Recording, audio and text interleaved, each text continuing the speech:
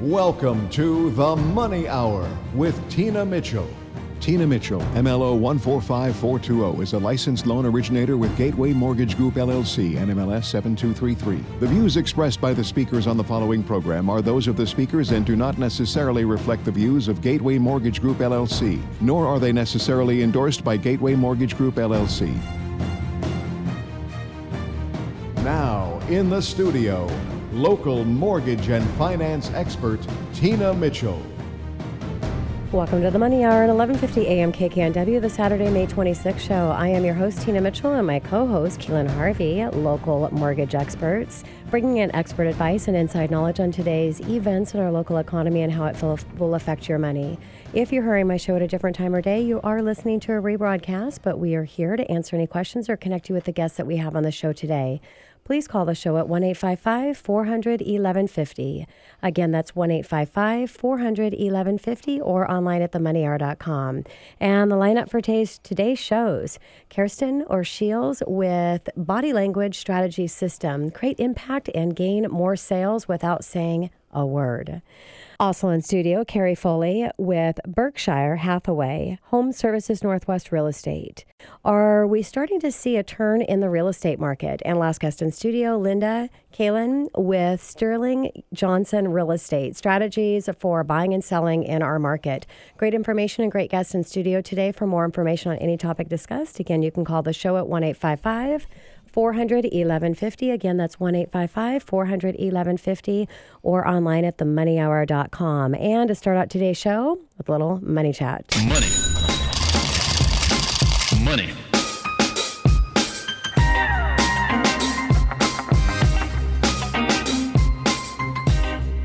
Trump's eager to sign a bill rolling back Dodd-Frank regulations. The Dodd-Frank Act, fully known as the Dodd-Frank Wall Street Reform and Consumer Protection Act, is United States federal law that places regulation on financial industries in the hands of the government. The legislation, which is impacted in July of 2010, created financial regulatory processes to limit risk by enforcing transformation and accountability.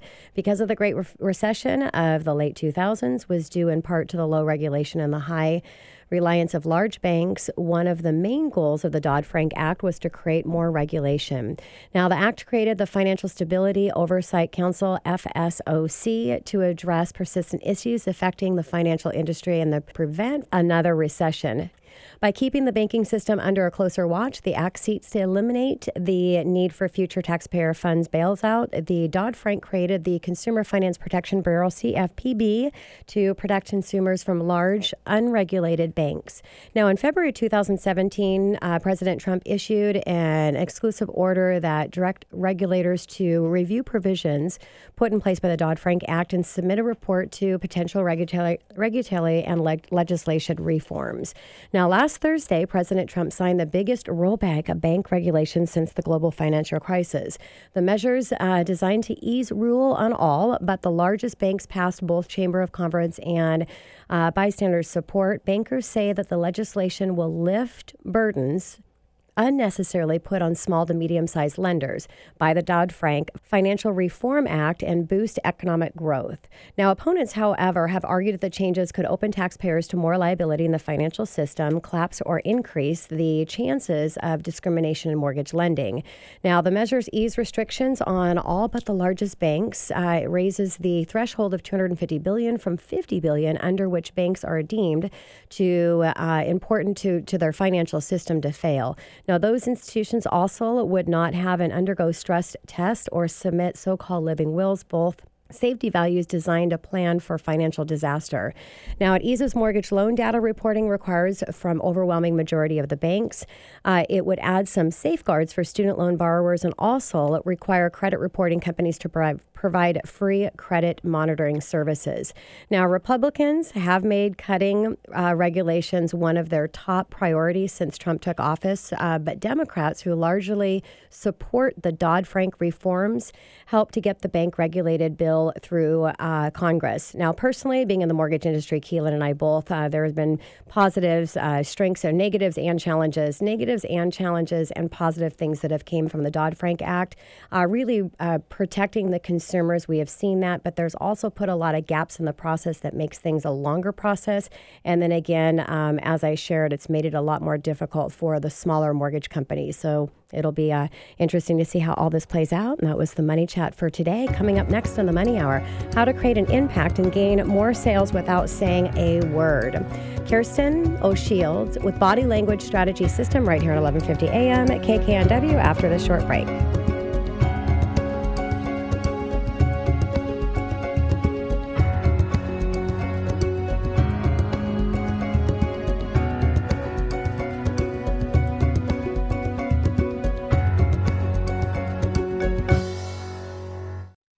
With 25 years of training and performing in theater and opera, Kirsten O'Shields has acquired an in-depth knowledge of all levels of communication. Kirsten brings her unique skills, talents, and understanding of nonverbal communication to life in a program that impacts how each of us is viewed and received, with a focus on body gestures, postures, and expressions. Kirsten is the CEO and founder of the Body Language Strategy System, a training program for learning to communicate leadership and executive presence through enhanced nonverbal communication and messaging. Kirsten speaks and trains nationally on body language strategy for business and has performed keynote speeches for organizations such as Google, eBay, National Women's Council of Realtors, and the Miss Washington program. Hello, this is Kirsten O'Shields. As the nation's leading body language strategist, I look forward to helping you learn how to create influence and gain more sales without saying a word. I invite you to visit my website to learn more about body language strategy through my personal coaching and my online training program at KirstenO'Shields.com. You can also connect with me on Facebook, LinkedIn, and Instagram to learn more about how body language strategy can help you to step into your greatness every day. I look forward to hearing from you. You're listening to The Money Hour with your host, Tina Mitchell, on Alternative Talk, AM 1150. Now, back to the show with local mortgage and finance expert, Tina Mitchell. Welcome back to the Money Hour with your host, Tina Mitchell, and my co-host, Keelan Harvey, at your local mortgage experts right here at 1150 AM KKNW, the Saturday, May 26th show. It is a great day to talk money, and that's what the show is all about, how to make money, save money, and have a better quality of life for you and your family. If you're hearing our show at a different time or day, you are listening to a rebroadcast, but you can talk with us by calling the show at 1-855-400-1150 or get connected with the guests that we have in studio. You can also go online to themoneyhour.com. And right now in studio, first time actually for all of my guests in studio today, I'm very excited, but my first guest is Kirsten O'Shields with Body Language Strategy System, create an impact, gain more sales without saying a word. Now, this is a radio show, so we don't have any cameras here, which is unfortunate. I should have brought cameras in for a special show here with you because it's all about body language. Yes, but that would have been great. Thank you for coming. Thank you for having me. I really appreciate being here. Of course. And a little bit about Kirsten. With 25 years in training and performing in theater and opera, Kirsten O'Shields has acquired an in-depth knowledge of all levels of communication. Kirsten brings her unique skills, talents, and understanding of nonverbal communication to life in a program that impacts how each of us is viewed and received with focused body gestures, postures, and expressions. Wondering what she's thinking of me over here. Kirsten is the CEO and founder of the Body Language Strategy System, a training program for learning and communicating leadership and extensive presence through enhanced nonverbal communication and messaging.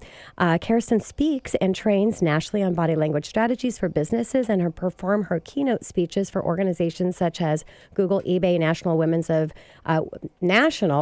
Council of Realtors, which I'm a big part of WCR. Yes. And at the Miss Washington program. And also she's going to come in and spend time, do her keynote with my real estate expert professionals as well. So very excited to have you here. Thank you again so much. Oh, my pleasure. Kirsten, we're dying to know. So why is body language a big deal in business? Your body language is 80% of your communication. So if you're showing up with connecting only with your audience and your target prospects, with just your information, you're missing out on 80% of the connection you can have that affects every ounce of the sales process. It affects how you attract your target audience, how you move them into becoming a client, and then it also affects your referral system. Because if you're connecting trust, you're connecting approachability, you're connecting confidence, all those things with the people that you're working with, you naturally are referred to their friends and to their family. Yes. So starting that right from the get-go, from your very first impression, all the way through the system is going to affect not only how easy it is for you and your clients, but how fast it goes. Makes sense. So what you reflect on the outside or what you reflect out is what you reflect back in or to you. We've heard that saying. So what does that mean and how does it work?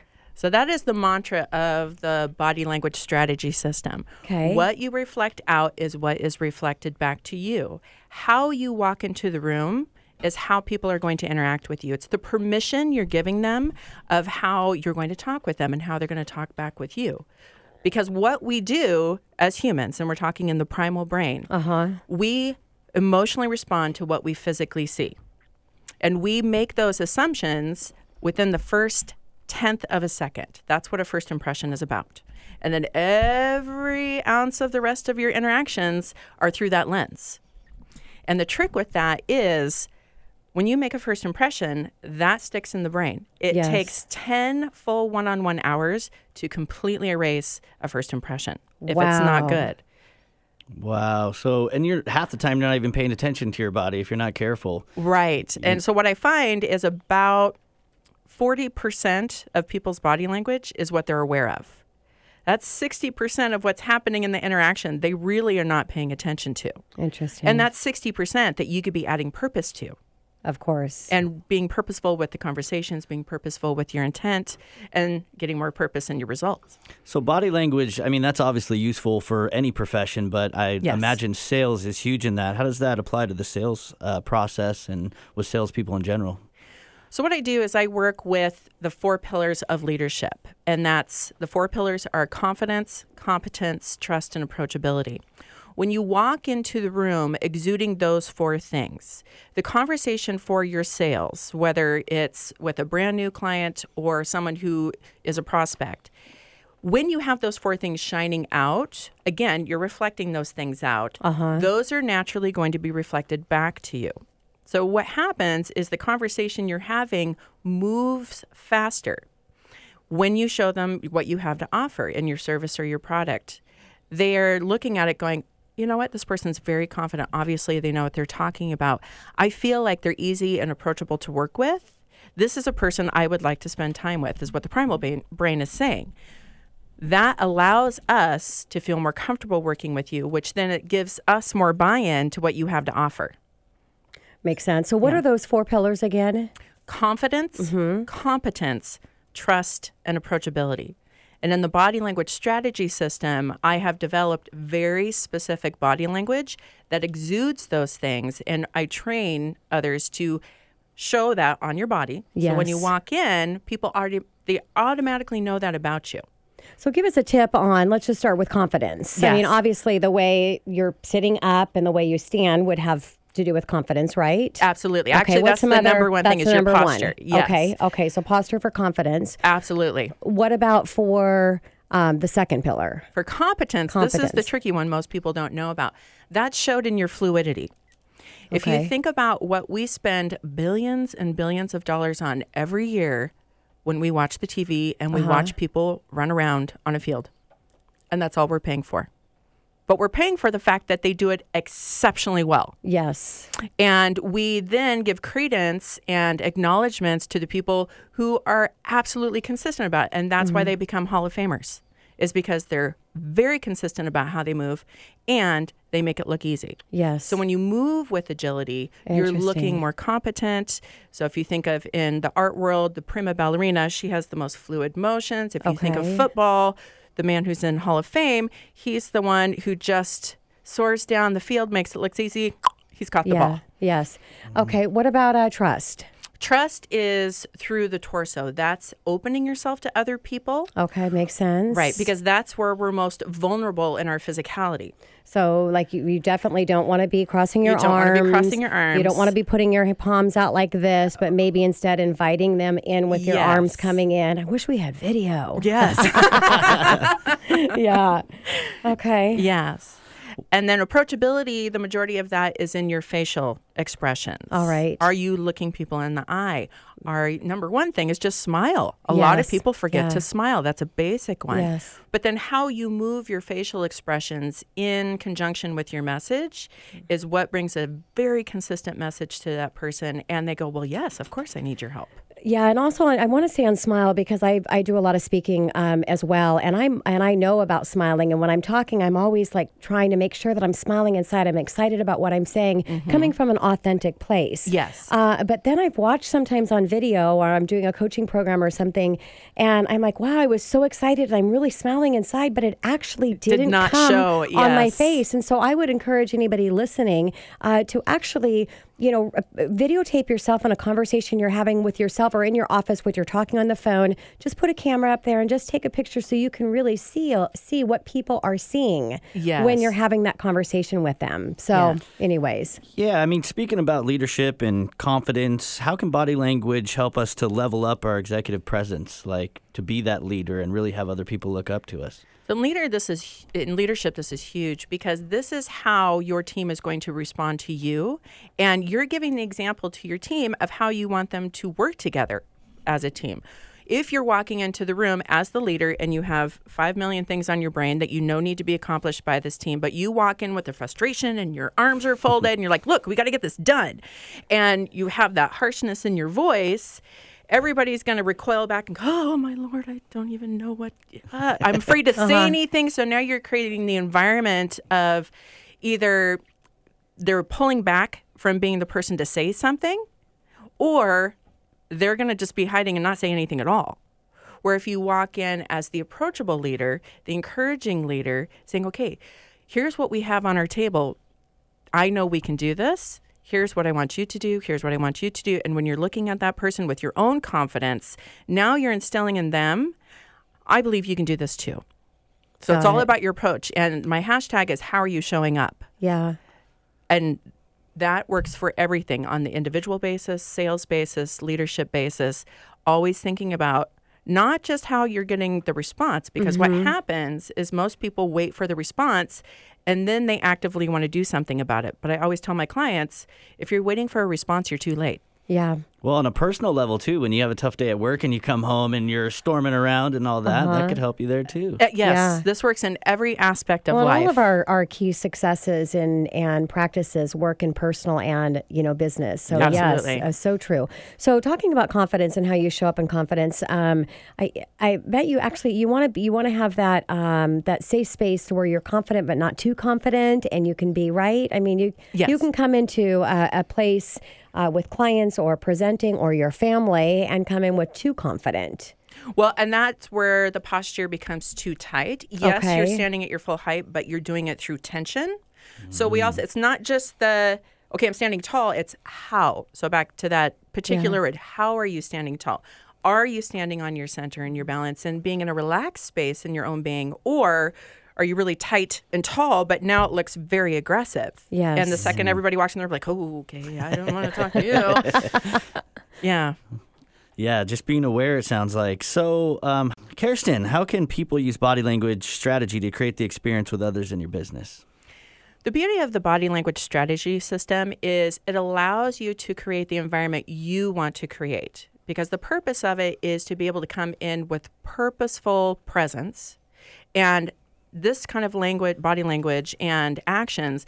Now you're going for a purposeful interaction, which now means you're going to get a purposeful result, which means this is where you have the ability to impact your environment and change the feeling of it. And again, like you said, this works in business and personal. Yes. And this is where you create the most impact with, no matter whether you're a leader, whether you're doing this with sales, whether you're doing this at home, allowing others the permission off of what you're exuding out to see what that's going to be like and to experience it, and then keep that very consistently happening, and you get that consistent result. Yeah, interesting. And it is, I mean, the other person and how they're reading you, a lot of that is through their subconscious as well. They're not, It's not like it's just kind of all dynamic. It's happening all on its own, good or bad. Well, exactly. Right? Well, and we're pack animals at the core. Yes. And so there's so much of what we're interacting with and what we're responding to that comes from the primal brain. Yeah.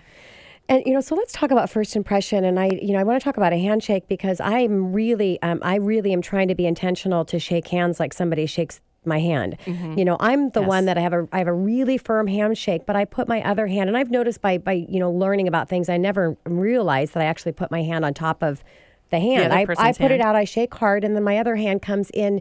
That's just kind of the warm personality piece, but coming in with the strength. So when you're that first impression, should you adjust how you're shaking someone else's hand to follow their lead so you're kind of coming in with them, or? It's something you want to be aware of. Again, you want to start with creating the impression that you want and the environment that you want. Okay. So putting that hand out, over squeezing. Yes. No matter if you put the other hand over, that's still going to register. Okay. That's still too much. Yeah, I don't know if I have the strength to over squeeze, but it's a firm shake. Yeah. So firm and friendly is where you want to go. Okay. And if the person, again, now you're watching their body language, if they're smiling with that, the hand over is going to be accepted. Okay. If you see a little pull away in the then body, don't do that. Yes. Yeah. Makes sense. I have to ask. So as a man shaking a female's hand, some guys lean into the dainty shake. Yeah, don't do that. Yeah. I wouldn't want a dainty shake. No, don't do that. I've heard guys talking about the dainty shake, like they don't want to be too firm, so they go in a little soft. What's the correct way for a guy to shake a female's hand? The same way you would shake a man's hand without the over pumping and the extra hard squeeze, no posturing there. So it's just you open the hand, and the palms are very interesting in body language because they show your openness. Yeah. So if you're going in with your hand, again, very tense, that's going to show, ooh, this guy's a little much. But just keeping your hand open in a nice, firm, but relaxed way, then it's nice and neutral, and then you can let it move from there. Makes total sense. Glad I'm doing it the right way, yes. But I've heard this being a subject. So yeah, and we got to wrap it up. But I just really quick answer. I want to hear, what about using your hands? Use your hands. Yes, use your hands. That's what But you don't want to get too crazy. Have that. But be aware what you're doing with them. Yeah, you don't want to be pointing out to somebody, because that is telling them. So I know that means something bad. Yes. So yeah, I'm excited to have you on our Power Hour Lunch and Learn and get in front of my agents. And thank you for being here. We really appreciate you coming into the studio. My pleasure. Thank you so much for having me. And coming up next in the Money Hour, are we starting to see a turn in the real estate market? Carrie Foley with Berkshire Hathaway, Home Services Northwest Real Estate, right here on 1150 AM KKNW after the short break.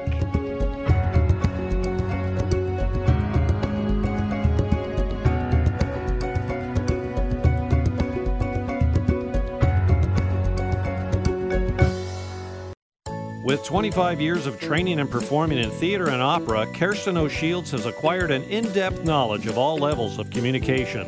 Kirsten brings her unique skills, talents, and understanding of nonverbal communication to life in a program that impacts how each of us is viewed and received, with a focus on body gestures, postures, and expressions. Kirsten is the CEO and founder of the Body Language Strategy System, a training program for learning to communicate leadership and executive presence through enhanced nonverbal communication and messaging. Kirsten speaks and trains nationally on body language strategy for business and has performed keynote speeches for organizations such as Google, eBay, National Women's Council of Realtors, and the Miss Washington program. Hello, this is Kirsten O'Shields. As the nation's leading body language strategist, I look forward to helping you learn how to create influence and gain more sales without saying a word. I invite you to visit my website to learn more about body language strategy through my personal coaching and my online training program at KirstenO'Shields.com. You can also connect with me on Facebook, LinkedIn, and Instagram to learn more about how body language strategy can help you to step into your greatness every day. I look forward to hearing from you. You're listening to The Money Hour with your host, Tina Mitchell, on Alternative Talk, AM 1150. Now, back to the show with local mortgage and finance expert, Tina Mitchell. Welcome back to the Money Hour with your host, Tina Mitchell, and my co-host, Keelan Harvey, your local mortgage experts, right here on 1150 AM KKNW, the Saturday, May 26th show. We are here to help you build a strong financial blueprint 1 week and 1 show at a time. If you're hearing my show at a different time or day, you are listening to a rebroadcast, but we're here to answer any questions that you have or connect you with the guests that we have on the show today. 1-855-400-1150. Again, that's 1-855-400-1150 or online at themoneyhour.com. In studio right now, another first-time guest on our show, Carrie Foley with Berkshire Hathaway, Home Services Northwest Real Estate. Are we starting to see a turn in the real estate market? Welcome to the show, Carrie. Thank you, Tina. Yeah, thank you so much for coming in. A little bit about Carrie. Carrie Foley is Northwest native, but spent several years overseas in Southeast Asia before returning to Seattle to attend the UW. After purchasing her first home at age of 19, what an accomplishment that was. She fell in love with a real estate sales process and pursue a career in real estate. 16 years in business, she is the #1 agent in her office and #7 countrywide for her annual production. Carrie tries to maintain some sensible of a work-life balance by spending time with her 2 kids and traveling domestic and internationally as much as possible. So, Carrie, how the heck did we get here? How did our Seattle real estate market become so competitive? Right. So really kind of goes back to economics 101. It's classic supply and demand. So really, if we look at the peak of the market in 2007, 2008, we actually had a very balanced supply of inventory to satisfy the demand. Still a growing market, but our new home starts were at an all-time high during that time frame. Now, in 2008, after the crash, new home builders pretty much just threw in the towel. I mean, we just quit building in the area. And so we started to see this very quick decrease in our available inventory. Now, our population in the Puget Sound area wasn't changing. In fact, it was still staying fairly stable and even growing compared to a lot of other cities across the country. Yes. So we had continued demand in the area, but we weren't adding the inventory we needed. So it wasn't until probably around 2013, 2014, and into 2015 that the new home builders started building again in our area. So now we're starting to see this slow, gradual increase in our inventory, but we had this 7 to 8 year backlog. Yes. That we're now trying to play catch up with. So would you say that that's the difference in our, if we compare what we're dealing with right now in this market and, versus the peak in the market of 2007, 2008, what differences are you seeing? I would say the biggest differences are, again, just kind of goes back to the available supply of inventory. Yes. Yep. I would say probably back in 2013, where we really kind of just started to see a shift, we still had about 5.6 months of inventory throughout our MLS, which actually represents a very balanced market. Yes. When we think back to 2013, we're still thinking kind of a very depressed market, but that was kind of a very balanced, healthy market during that time. Since then, of course, we just haven't been able to keep up with the increasing demand. And so 2015, I think, is when we really started to take off. We probably had about 4.2 months of inventory in our MLS at that time. So that's when we start shifting towards this seller's market. And then if you compare that to currently in King and Snohomish County, we have 1.2 months of inventory, which is just, insanely low, really. Wow. What's the trends been in the last year? In the last year, our inventory has been growing. So we've been up 3.7% over the last year, which is fabulous. We desperately need that inventory.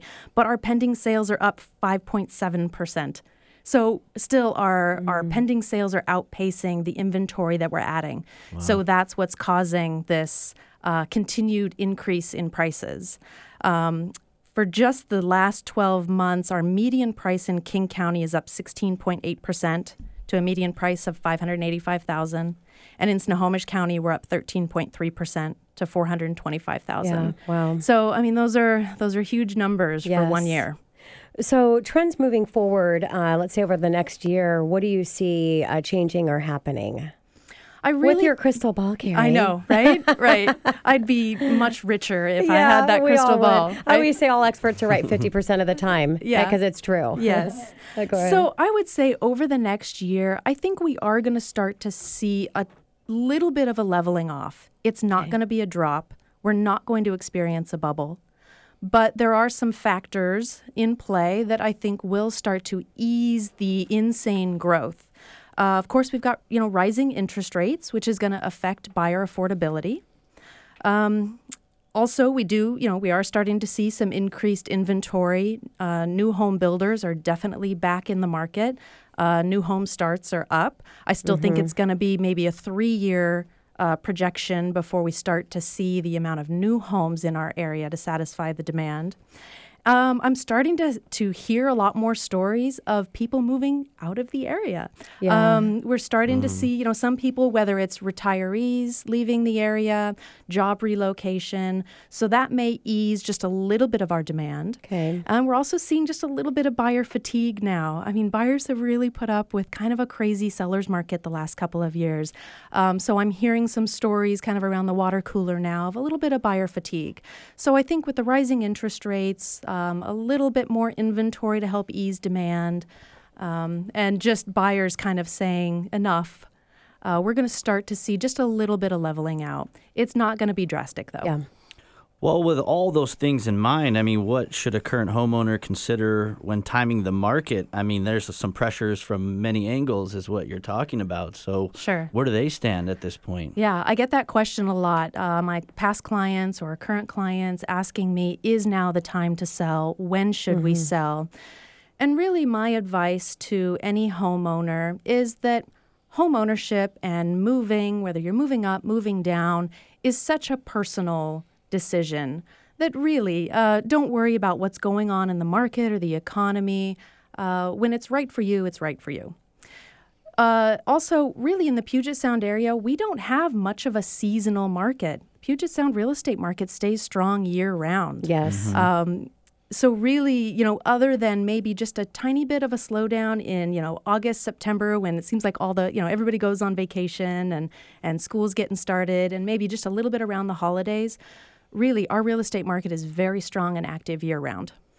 So in things that you're seeing that sellers might be doing in this market that's being damaging to them, able to accomplish the best ending result, what would be that biggest mistake?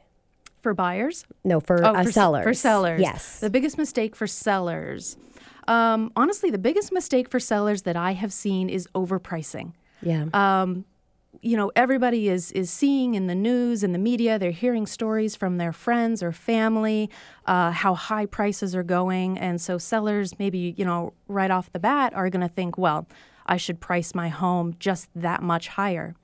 And really, it's a double-edged sword, and it's not successful. So probably the biggest mistake I see some sellers is just being a little too greedy, a little overzealous with their pricing.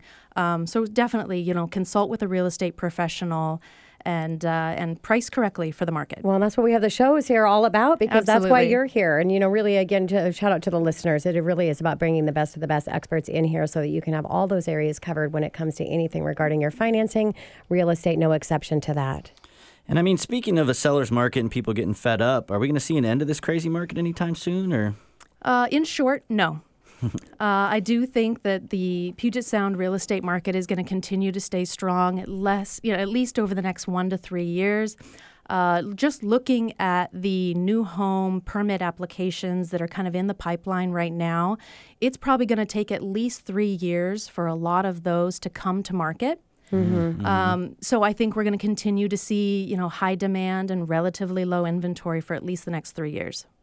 So buyers that are listening to the show right now in preparation to get ready for the market and what they're going to be dealing with out there, what advice do you have for them, Carrie? For buyers now? So probably one of the biggest pieces of advice I can give to a home buyer is get a strong pre-approval in place up front. Know your financial capability. Take it as far through the underwriting process as possible so that when you go to make that offer, you're confident that you can make that offer, whether it's a price point or a closing date that you can hit, how we maneuver appraisals, things like that. So really working with a fantastic mortgage officer, on your team. And then, know the process. Don't feel rushed. I feel like a lot of buyers feel a lot of pressure in this market to quickly buy something. And, I always tell buyers, I'm not going to let you buy the first thing we see. We're going to get out there and we're going to take a look at the market. You are going to know, by the time we're done with this, you're going to walk into the house and know that that's the one, and you're going to feel confident, moving forward with the best, strongest offer. Great advice. So, Carrie, we know about the influx of people over the last couple of years and the water cooler talk of people that are deciding to move somewhere else. It's just a little less expensive. Is Puget Sound going to continue to be a smart place to buy and invest in real estate? Or, my dad always taught me that real estate will always be a winning investment. If you can stomach the natural ups and downs of any real estate cycle, because it will always happen. Real estate is a finite resource. Land is a finite resource. And certainly our global population is not going to decline, right? So given that we can't make more land and there will be continued demand for it, real estate, I think, will always be a win. Your father was a wise man. Indeed, what he I've was. said for years is you can't lose in real estate Right. unless you're forced to sell in a bad market. So same thing, just a different way to say it. And I don't remember where I heard that, but I felt in so much confidence when I started in this industry about 22 years ago. And I was doing a lot of home buying seminars and was taking the stage, and that's what I was saying. And until I lived through it, that you can't lose in real estate unless you're forced to sell in a bad market. And people lost a ton of money, strategically or not, being forced in that market. So, it's great advice. It's the safest asset class historically that you can invest in. And a shout again for real estate. It's the only investment that you actually have to pay for regardless. You're either going to pay for a roof over your head or you're going to pay for something that you're owning and building wealth in. So appraisals, because there's there's appraisal challenges that happen to come up once in a while out there. And when you're helping your clients, your buyers, present a strong offer, what conversation are you having around that? Are you waiving appraisal contingencies? Are they paying higher than what if it comes in low? How are you consulting your clients there, Carrie? Yes. So I first start out doing my own independent market analysis. I explain to the buyer that the list price was established by the seller and the listing broker. That's their opinion of value. I'll always give my opinion of value as well. Okay. And then we'll put our heads together and, decide kind of within that range that I've kind of come up with, fair market value, where are they comfortable going? Sometimes they're comfortable going higher than even my recommendation. Okay. Because perhaps we have already experienced, losing out on a couple of offers because things have gone higher than anticipated. So if they are comfortable and financially able to go higher than, what we think it might appraise for, then there are certainly a couple of options. Certainly when I'm representing a buyer, I always want to protect their best interests first and foremost. But given this market, sometimes we really have to put our neck out there a little bit. So certainly there are waived appraisals or agreement to come in with cash over appraisal to cover the difference. Yeah. But really, it's going to be very individual. And I'd really have to take a look at that particular buyer's abilities and comfort level in this process before I could give them some advice on how far we have to go. Yeah, it makes total sense, really. It's an individual and having a conversation of where they're at, what they're willing to do to make that offer come through. Thank you so much, Carrie, for coming into studio. It was Thank great, you, Carrie. great having you here. And coming up next on The Money are strategies for buying and selling in our market. Linda Keelan with Sterling Johnson Real Estate right here on 1150 AM KKNW after this short break.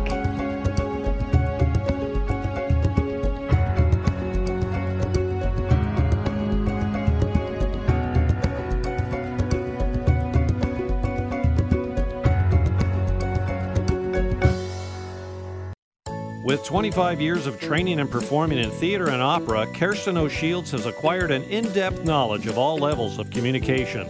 Kirsten brings her unique skills, talents, and understanding of nonverbal communication to life in a program that impacts how each of us is viewed and received, with a focus on body gestures, postures, and expressions.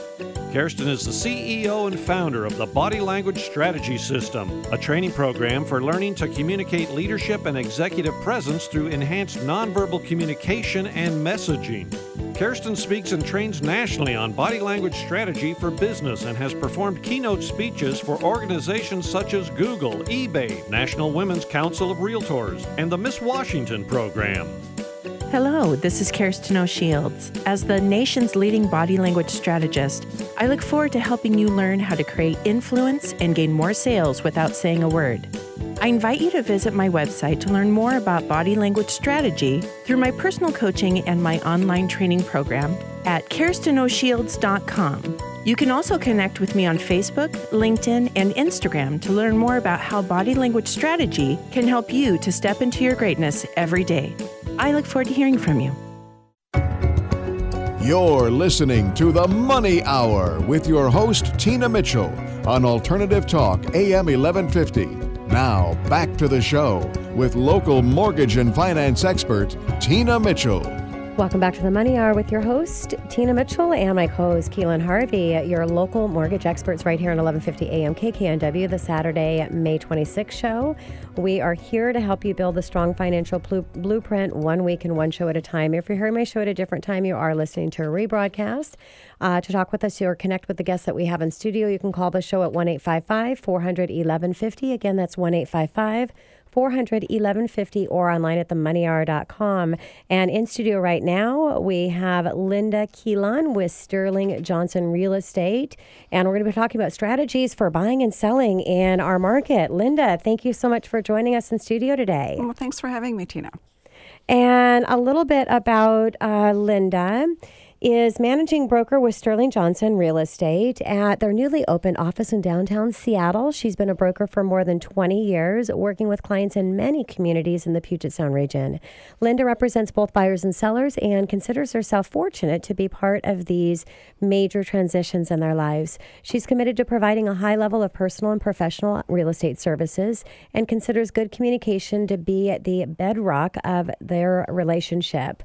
Linda holds CRS, Certified Residential Specialist, and SRES, Senior Real Estate Specialist designations, and has received several nominations from 5-Star Real Estate Agent Award, and she has 2 wonderful children. Linda, we've established that it's a seller's market, so curious to know what do sellers need to do to prepare their house for a listing?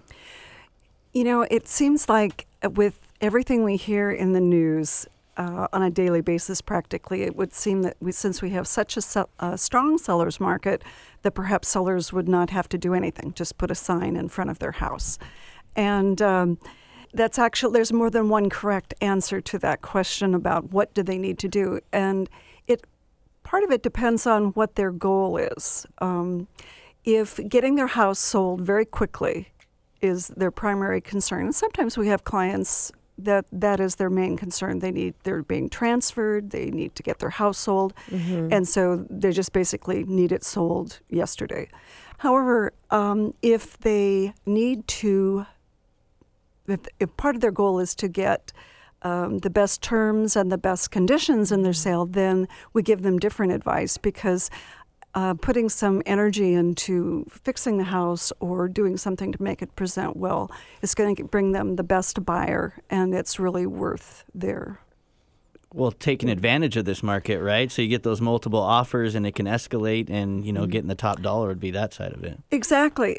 And I work a lot in the Seattle and King County market, but if just like looking at the properties that have sold since the beginning of the year in the Seattle market, looking at houses that are under $1 million, because that's sort of a different, there's more properties sold in that range. The average days on market is 15 days. So, it's going to sell if it's priced correctly and appropriately for its condition and location. But if you want to maximize your sale, you're going to want to probably put a little effort into it. Well, and that's a great real estate advice is really to find out what their needs are, where their needs are, and then you can strategize and wrap Right. everything around that and put your plan together. So I love that. So let's talk about remodeling. Does it really make sense for a seller to go ahead and remodel their home? I know that's going to kind of tie in a little bit to the strategy plan, but Sure, and that's an excellent question. And if you are a contractor that routinely buys houses, fixes them, and then sells them, then the answer to that is, well, yes, of course it makes sense to, go all out. However, if you're just a regular person who wants to sell their primary residence, then again, that's one of those cases where we give a little bit different advice to those clients. As we all know, putting in new things like new kitchens, new bathrooms, expanding the space in a house is very expensive. yes. And also, the other part is that you're guessing what your future buyers' tastes are going to be. And sometimes that works, and sometimes that just doesn't work. So we suggest that if people want to perhaps need to make some improvements, that they do it very judiciously. And only do those things that are really going to help with the sale. Yeah, and that just made me think of something, because if you can lower that price based on, get your really aggressive price because you're not putting anything in to remodel that home, and somebody can come in and get that better price, they can see and put the kitchen that they really want in there, that could be a really great strategy to go in with, possibly. Yes? Yes, I think so. And so many buyers do want to actually come in and put their own style in their Sure. new home. So what our general recommendation is that people clean, paint, pack, and fix broken Yeah, things. makes sense. Yeah, and Linda, you were talking about the right price to list a property. Is it possible to overprice? It seems sort of counterintuitive in this market, doesn't it, that Yeah. you could possibly counter. But I think Carrie also mentioned earlier that it is possible to overprice. And before coming on today, I took a little look at what's going on in the Seattle market. And again, what I did is I looked at houses that were under $1 million and those that have been on the market for 30 days or more before they went under contract. These are sold properties.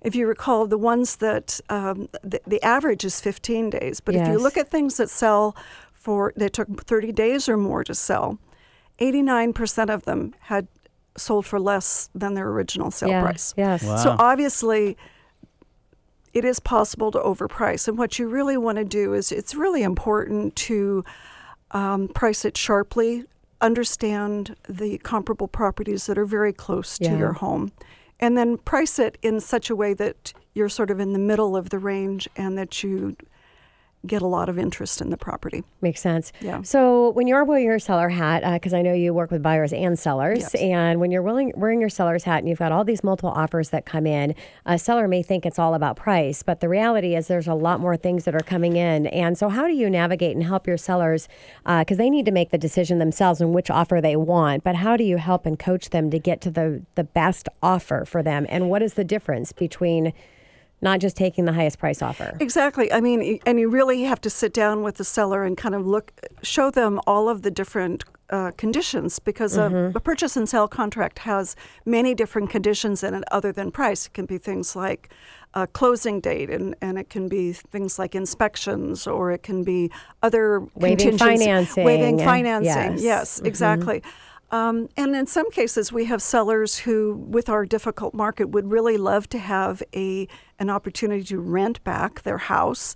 Hint, So- hint to buyers listening to the show, right? Exactly. Right? And maybe, sometimes you might get an offer where this buyer doesn't have that flexibility and they can't offer you that as an option. Well, then you might actually, if someone comes in and say, hey, I'll be glad to rent the house back to you for 6 weeks and I won't even charge you anything. Yes. And the seller might actually, that might tip the scale for the decision, or they might actually decide to choose an offer that is at a slightly lower price but has better conditions. Well, speaking of offers, we know it's difficult to get a contingent offer accepted, particularly with all these crazy multiple offer scenarios that are coming down the pipe. What option does a person have when they also need to sell their home in order to buy? Excellent question. Because this is the thing that we are up against. And I think that's one of the reasons why we have an inventory problem is that Yes. people would like they would like to sell, they would like to buy, but it's getting from selling to buying that is so difficult. And they just give up and think, well, I'm just going to remodel. I got all this equity in my home. Why don't I just make my home what I want instead of moving? And that's certainly an option. But sometimes people it's not an option we want, but... And sometimes there's really good reasons why maybe they want a smaller house, maybe they want a house in another neighborhood. There's reasons, but it's so what we try and do is sit with our clients and help them understand whether looking at something like a bridge loan, some kind of interim financing would work for them. And if a homeowner's been in a property for quite a while and has some good equity, that's a great option because, yes, it does cost a little bit, but on the other hand, it allows you to go in with an offer that is not contingent on the sale. And if you're in a multiple offer situation, it's very difficult. Yeah, another thing that Carrie mentioned about important with buyers is to get pre-approved. And so, really, you've got your strategy that you need to go through with them as a buyer or a seller, and then as a buyer, the strategy piece with the financing. So, good advice, because a lot of people feel there's no options where they can qualify for mortgages, they can borrow a temporary loan from their 401k, so many different things they can do. There is an end to a means. So kind of flipping over to the buying side, what preparations do you suggest to people who are just beginning to think about buying a home? Well, again, I think that it's pretty basic. We want our buyers to be educated. We want them to really, first of all, I like to have them identify what their wants and needs and their likes are, so that they understand what it is that they are going to be out looking for. Then, of course, they need to get pre-approved. They need to understand, one, how much mortgage they can afford, and then secondly, how much mortgage they are comfortable with, because they are not always the same thing. Yes. Then I get them to go out and educate themselves about different neighborhoods that they might consider, and then find a real estate broker. I love it if it's me, but if it's not, it's a real estate broker and a mortgage loan officer too, both people that you trust and who that you feel will be will be advocating for you in the transaction. Great advice. So we've talked about the crazy market here, and on the the buyer side, I mean, some neighborhoods have days of inventory left, and so we've talked about buyer fatigue and really just sticking with it and not giving up. And so, what are you suggesting with your buyers that they can have that little extra edge? I love the advice of finding out if the seller needs to live there. I mean, go live with a parent or something, anything that you can do to give that extra period of time for the sellers to transition out and get into their new home. What else tips can you share? Well, first of all, I really suggest that buyers need to be flexible, and that I think that they need to perhaps open their mind to perhaps different neighborhoods. If, for example, if you lost out on 3 offers on that totally fixed Craftsman in downtown Ballard, maybe you should consider expanding the neighborhood that you would look at, and that there are maybe other great areas that you would consider. I think part of it is being a little bit more flexible and maybe not trying to buy in the same neighborhood that everybody is trying to buy in. However, on the other end of making your offer more competitive, which I think is what you were getting at, in addition to those things which are that Carrie mentioned, would be to remove objections. Remove any objections to your offer that the seller might have. Waive the seller disclosure statement. Do a pre-inspection, and then the whole point of figuring out what the client's want list, or the seller's want list is. Yeah, love that. And I've been thinking this whole time with all this competition, what about first-time home buyers thinking about getting into this crazy market? Do you have any advice specifically for them? Poor first-time home buyers. Right?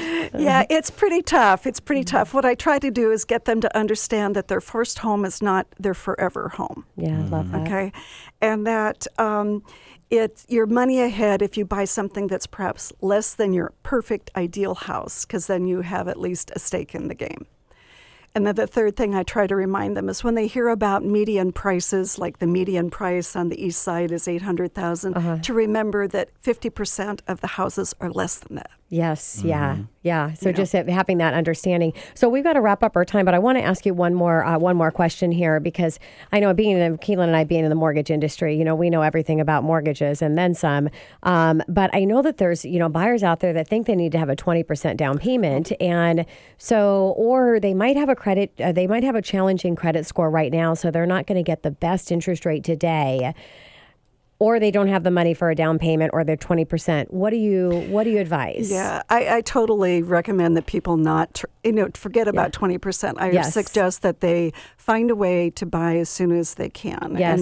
And that even if they have to pay private mortgage insurance, they're money ahead. Yeah, love it. And we are totally on the same side. The common one is, I don't have the perfect credit score, I'm going to wait. Well, while you're waiting, interest rates are going up most likely. And while you're waiting, property values are going up.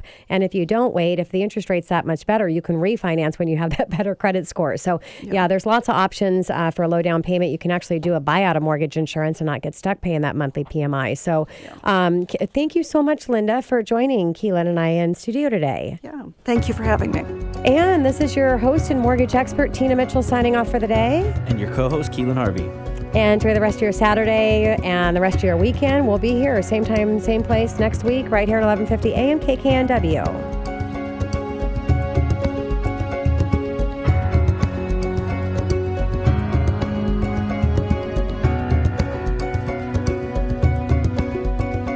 Tina Mitchell, MLO 145420, is a licensed loan originator with Gateway Mortgage Group, LLC, NMLS 7233. The views expressed by the speakers on the preceding program are those of the speakers and do not necessarily reflect the views of Gateway Mortgage Group, LLC, nor are they necessarily endorsed by Gateway Mortgage Group, LLC.